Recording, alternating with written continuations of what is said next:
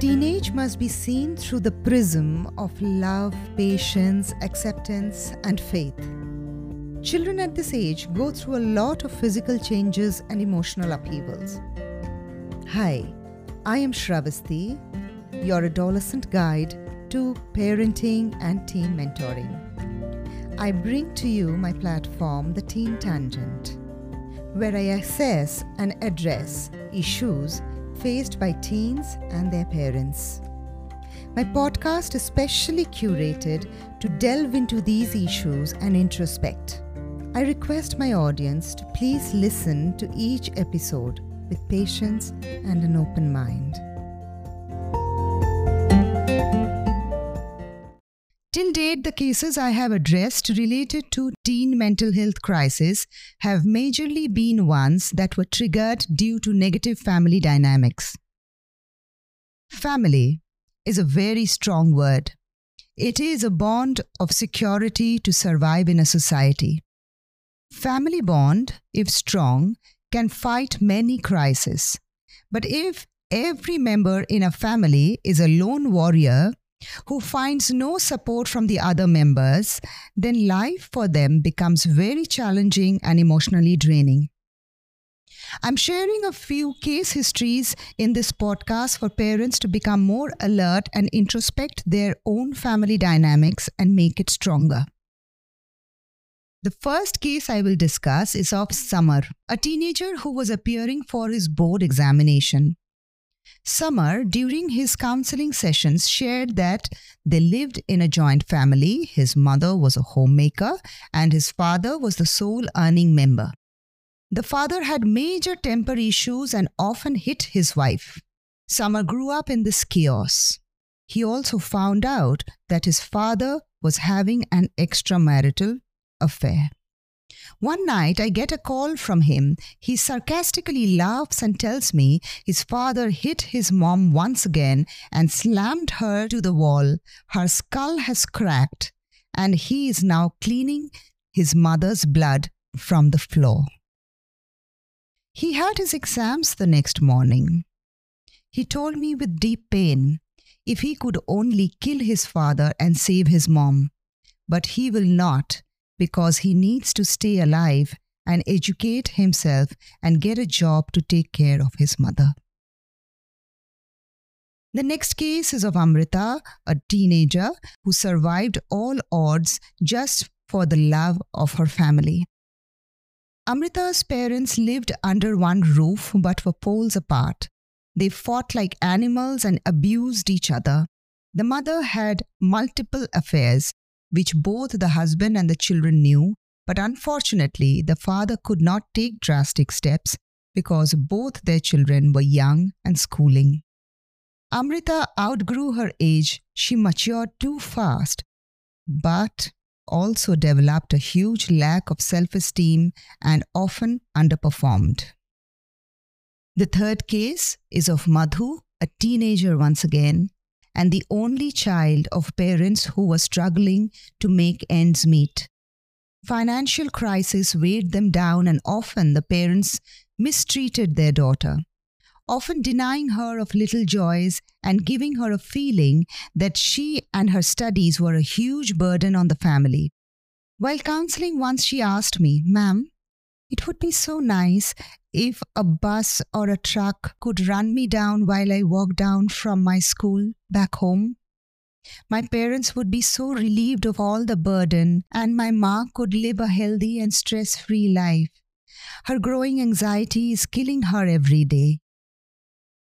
Next is the case of Rajshri, again a teenager growing up in a happy family where her parents are not supremely ambitious. The parents have a lovely relation with each other and the family bond is very strong. Every time I met Rajshri, I told her, "You light my day up, my girl. You are such a happy child that you always carry the light with you." She was a decent student but wanted to become a dancer. She wanted to start her choreography institute someday, and her parents stood by her. They could have forced her into further studies and more laurels, but they preferred to give her the freedom to choose her career path. Well, I actually can go on and on with such case histories. So many children suffer every day because of their parents' qualms. This is so inappropriate. Parents must understand that their children are a huge responsibility and they mirror their parents every single day. So, parents must be very careful about how they appear before their children. Children have a very delicate heart and mind.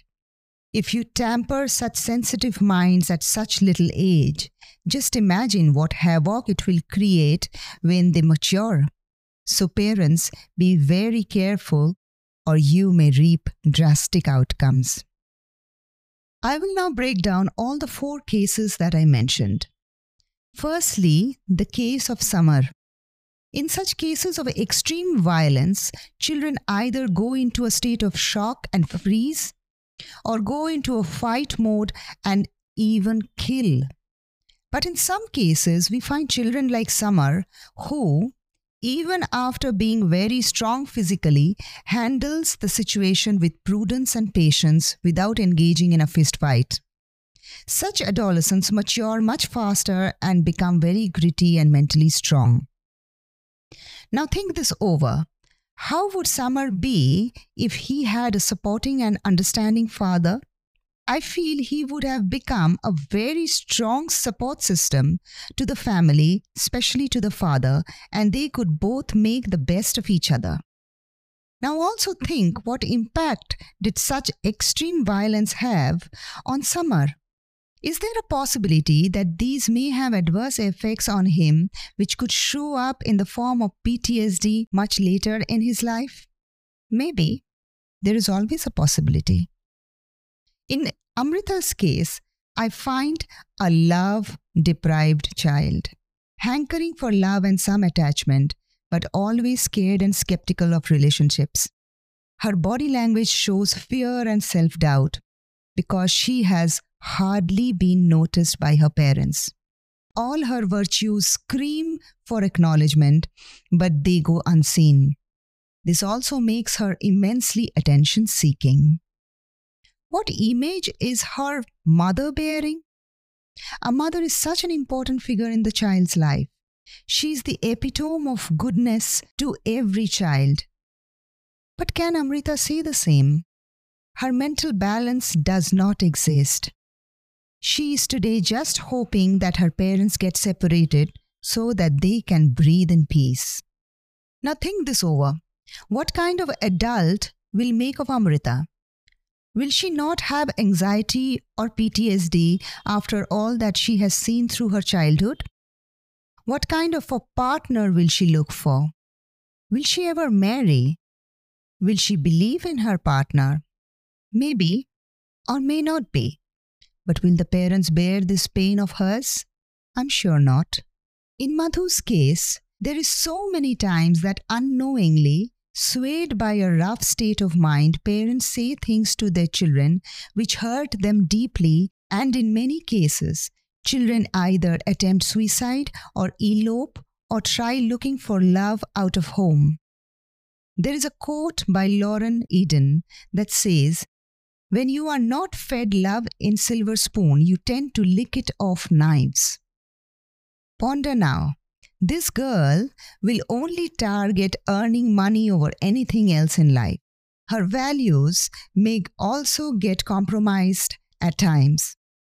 Only if she was made to feel comfortable in the warmth of her parents' love, maybe she would have been more focused in making a good life out of her education. I also feel she might just walk out of her home someday and look for odd jobs instead of pursuing her education, because the situation forced her to turn on her survival mode. Rajshi's case is rare these days, but that is the kind of family bonding that is needed today and every day. A warm ambience, lots of laughter, love, and acceptance. Your child need not be the best among many, but you can always encourage them to be the best they can be. You can always advise and groom your child, but first You need to accept the way they are and try to understand why they are the way they are. I'm sharing some simple advice for teen parents, and I hope these will help. Now that you know what your child can go through in teenage in today's times, I advise you all to please mend the atmosphere of your home. Make your family united. Show some genuine interest in your child, like what they are doing, how they are coping, if they need you or any particular help. Mend your relations with your spouse. At least do not show your differences before your child. Respect each other. Don't speak ill about your spouse before your child. Remember, you are actually speaking ill about your child's father or mother. This will only hurt the child more. Stay away from any kind of abuse. It's a legal offense and the child is free to complain about it to the government authorities or NGOs, and that can make things worse. Children, especially teenagers, are as good as adults. So if there are family issues, sit with them and discuss openly. Take their suggestions too. They are very understanding and they love you. This will help parents to not be misunderstood by their children at any point of time. In such cases, dining table discussions and fireside chats must be regularized.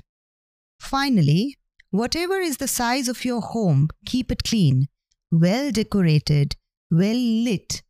Do your daily prayers and eat at least one meal together in the whole day. Go out on trips together, eat out, or even play house games once every week. Watch movies together and celebrate festivals together. Call in your extended family and extend your bond. You don't know when you might just need them all. Spread love and happiness. Be more forgiving because the sand clock is losing sand. We don't have the eternity to live. Our time will be up soon, so make the best of it. Wishing all parents and their lovely teens a happy family life. Thank you. I'm leaving you here with a lot of points to introspect. Please feel free to write to me with all your questions and I will be more than happy to address them in my future podcasts. This season of my podcast will have 11 episodes other than my introductory episode. Each episode will cover one pertinent issue faced by parents while parenting teens. If you have come this far to listen to this podcast, I am highly grateful to you. And I hope all my episodes will help you bring clarity in parenting teenagers. I request you all to subscribe to the Teen Tangent on the audio platforms so that you do not miss any episode. You may please join my Instagram or Facebook groups mentioned in the link below. You may leave your questions here and I shall respond. Thank you.